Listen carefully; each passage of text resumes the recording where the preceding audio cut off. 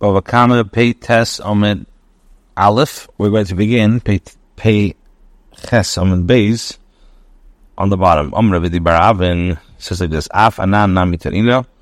We too learned this takana ush in the Braisa.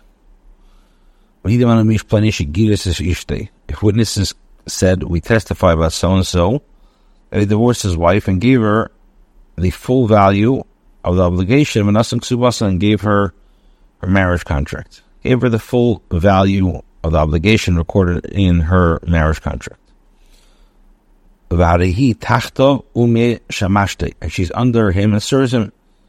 She was in fact still married to him. And then these witnesses were found to be Edim Zemim, conspiring witnesses who were attempting to deny this woman the ability to ever collect payment of her ksuba. So the halacha is like this. So again, what happened over here? These Edim testify that such and such person divorced his wife and paid up the ksuba. And the while they were still married. And then they were found to be Edim Zemim. So we do not say that the Edim shall pay the entire value of her ksuba. Ella, rather, tevis hanok subasa.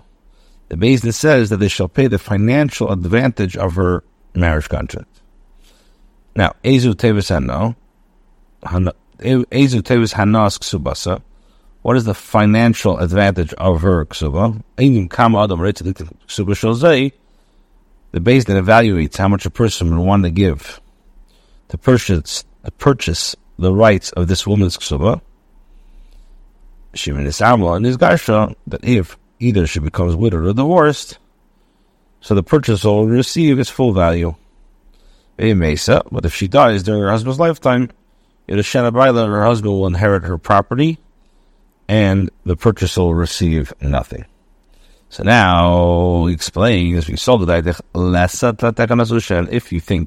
that there's no takana usha, why would her husband inherit from her? Let the woman sell her marriage contract entirely. Rabbi says there's no proof to the existence of the takana usha. Why? Because even if you want to say, because even if there's no takana, the Chacham said that the woman retains the right to sell with regards to the nichse meloik, the nichse barzel. Would they say this with regard to the rights to sell with regards to nichse barzel, which is listed amongst the possessions she brought into the marriage, but it's entirely under the husband's authority. In any event, there's property that she does not have the right to sell, that the husband would inherit if she dies, regardless of whether or not there is takana of usha. So the marriage contract cannot be sold for its full value. Rabbi says, Tevis Hano, with regards to financial advantage, Ho Yovasan Yodon, since the discussion of this matter came to us, name of Amilsa, let us say something about it. Tevis Hano, the money received for selling the financial advantage, Lisha Havia, is given to the wife. If it enters in your mind that she's given that it's given to the husband, later lo the Edim, then let the Edim Zemim, who have been rendered chayiv to pay the penalty of the wife, say to her, "My afsi dinoch, what loss have we caused you by testifying that you received payment of your ksuba? Even if you were to sell the tebusana, your husband wouldn't have taken it from you." So what Rav Shalman says, "Mission to Ika of Achpesa." She still wouldn't incur a loss because there's a gain into the household. Even if the husband were to be the one to receive the payment for the sale, the financial situation of the household would be improved, leading to a benefit for the woman as well. This offsets the wife's potential loss. Rabbi says, the halacha is like this. Selling of the financial advantage of the marriage contract is given only to the wife. The husband does not even garner the profits from the money or from the property that the wife would purchase with the money. My time, what's the reason? Because the Chacham instituted the profits of her property are for the husband. Chacham did not institute the profits of the profits for him. He also the Papa of the Papa of Huna, son of Yeshua, came to the base medrash of Rav. They said, we learned a mucker for the takana of Usha in the Mishnah. We say with regards to a slave or a married woman and encounter with them is a disadvantage. Why? Because if one who injures them, he's liable. But if they were the ones who injured other people, they are pater, because they do not have money with which to pay. And if you think that there's no takana usha, there would be a method by which a married woman can obtain money with which to pay. Let her sell, or as the Beis Din could have her sell her nifsim malayk and give the money to receive the one who injured. It can therefore be learned from the Mishnah that a woman cannot sell her nifsim malayk in takana usha. So the Gemara asks, according to your reasoning, nehi nami, is the takana usha, yet though indeed there is a takana usha, but what's the down of the gamli that she cannot fully sell her nifsim malayk. She can let her sell the nifsim malayk, at least for the financial advantage. The purchaser will pay her for the future rights of the property in the event that she gets divorced or widowed. She will give that money to the one who injured. Rather, it must be that the Mishnah is discussing a case where she does not have nifsim malayk, of which she can sell the future rights. So too, there's no mucker for the Mishnah of the takana, as the Mishnah is discussing a case where she does not have nifsim malayk.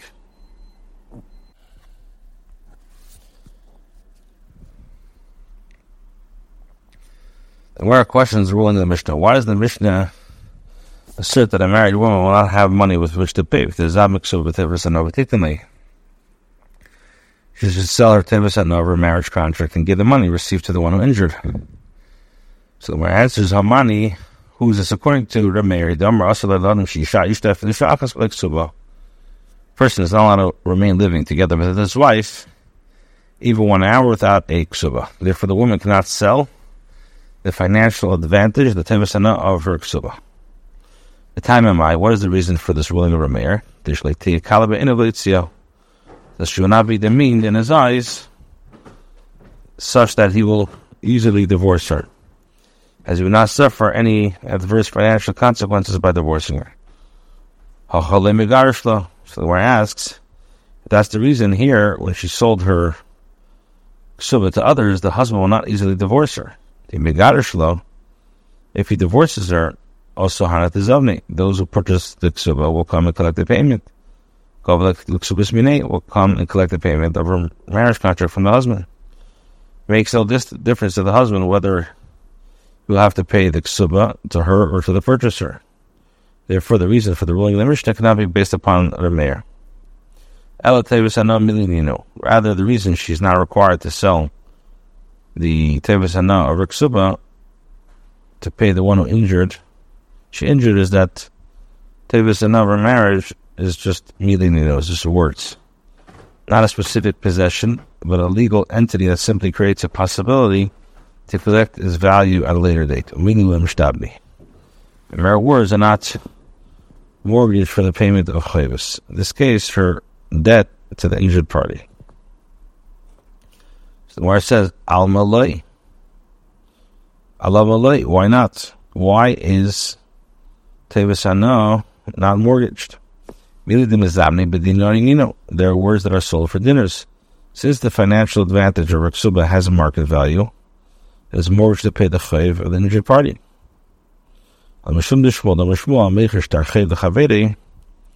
She's not required to sell the tevis and over contract. The Shmuel says that one who sells a ishtar chayv, a note to another, and now the seller went back and forgave the chayv, machol is forgiven and the note is left valueless. because the guy essentially had not transferable obligation to the creditor alone. And even the seller's yerush can forgive the chayiv. So there's a concern that the woman will forgive the chayiv of her ksuba after having sold it, causing loss to the purchaser. She's not required to sell. Amri, the Chacham say, Zabayni tizam v'titla. Let her sell the financial advantage of the marriage contract and give the money to the one who injured. If she happens to forgive the chayiv of her husband's ksuba, she will forgive it, just as it generally is permitted for one to sell a note despite the fact that it could be forgiven. The same holds true in the case as well. Amri, they say, Kol lebal bal vade machlale.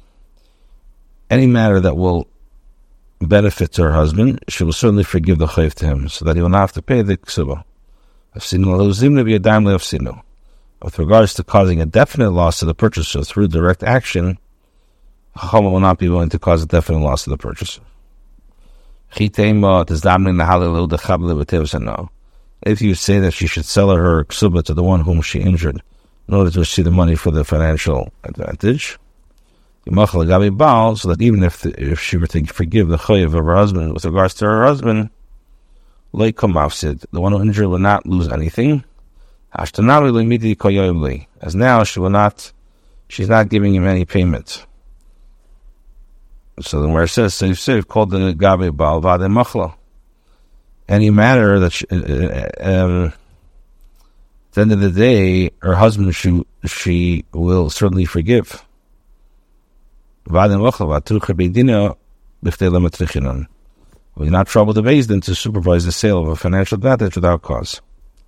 So Gemara asks, now for this reason, if the reason that she does not sell the financial advantage of her ksuba to obtain money with which to pay the injured party is that she would then forgive the chayiv of the marriage contract, we learn to the Brisa of a case where she is the one who injured her husband, she's not lost her marriage contract as a result, as he does not collect compensation for the property she brought into marriage that are enumerated in the marriage contract. Why does she not lose it? Let her sell the financial advantage of her marriage contract to her husband in order to obtain the money to compensate for him. For that, she injured the cost to him. As if she will forgive the chayiv through her marriage contract with regard to her husband, there will be no loss for the purchaser, her husband.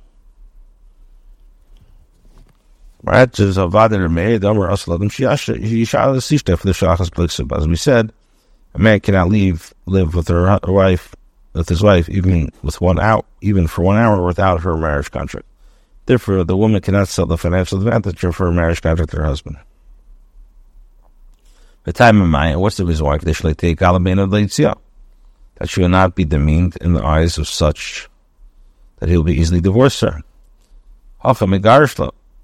But if she were to sell the ksuba, he would then divorce her, and collect the properties listed in the ksuba as payment for injuries from her. If that's so, even now, where she does not sell her ksuba, he will divorce her. And once she is divorced, he will collect the properties listed in the ksuba as payment for his injuries from her. Preventing her from selling the ksuba contract to him will not serve as the impediment to his divorcing her. So my answer is again in the fisher ksuba, where there's a large sum recorded in her ksuba.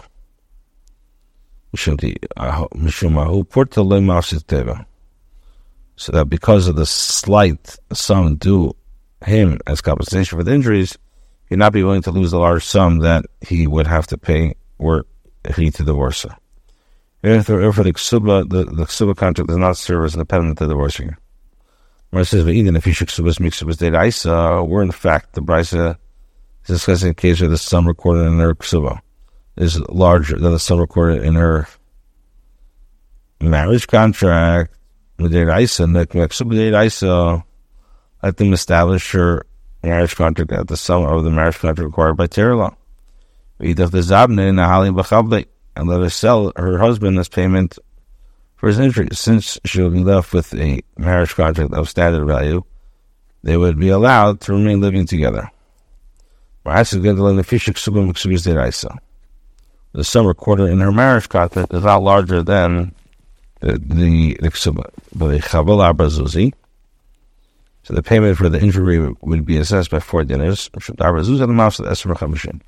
Because of the gain of 4 dinars, the husband will not be willing to lose 25 dinars, which is the value of a marriage contract required by Torah law. But this we learned in the Brisa, just as she does not sell her marriage contract to obtain money to pay damages while she's under him. Marriage to her husband, so too she does not lose the value of her husband's marriage contract to pay the damage while she's under him.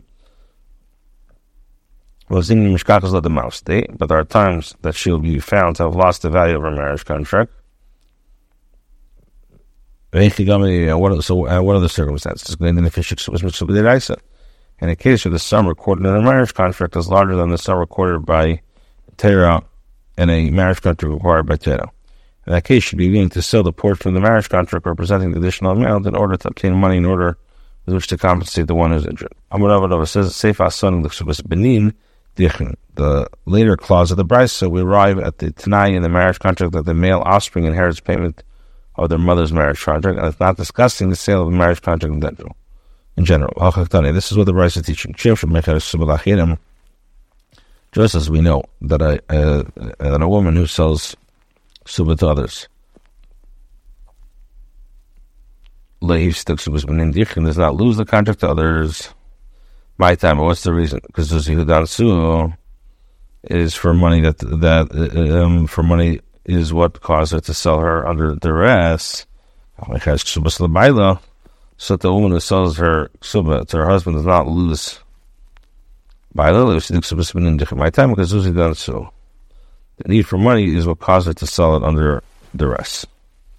So the Gemara returns to the earlier discussion to suggest, shall we say that the issue of whether or not there was a takana or usha is tanai? One brisa we learned a Kanani slave that the woman brought into the ksuba to marriage is the avdi malay is mishavai leisha or leish v'taying that leish v'leisha. So the Rabbi says, they assume the kulam kinyan perislav kinyan aguf tami. They assume that everyone holds that ownership of the rights to use an item and its produce is not like the ownership of the item itself. You must be arguing lest they take on us usha. The one who says with regards to isha, lest they take on us usha. The person is like the full armor, everybody holds it. One is before, one is after. So the Rabbi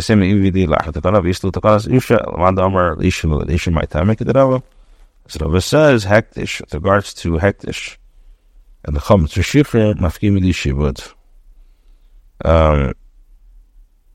Therefore, the freedom of a slave resulting from the knocking out of the tooth or the blinding of his eye abrogates the lien that the husband has a slave, leaving the woman as a sole owner.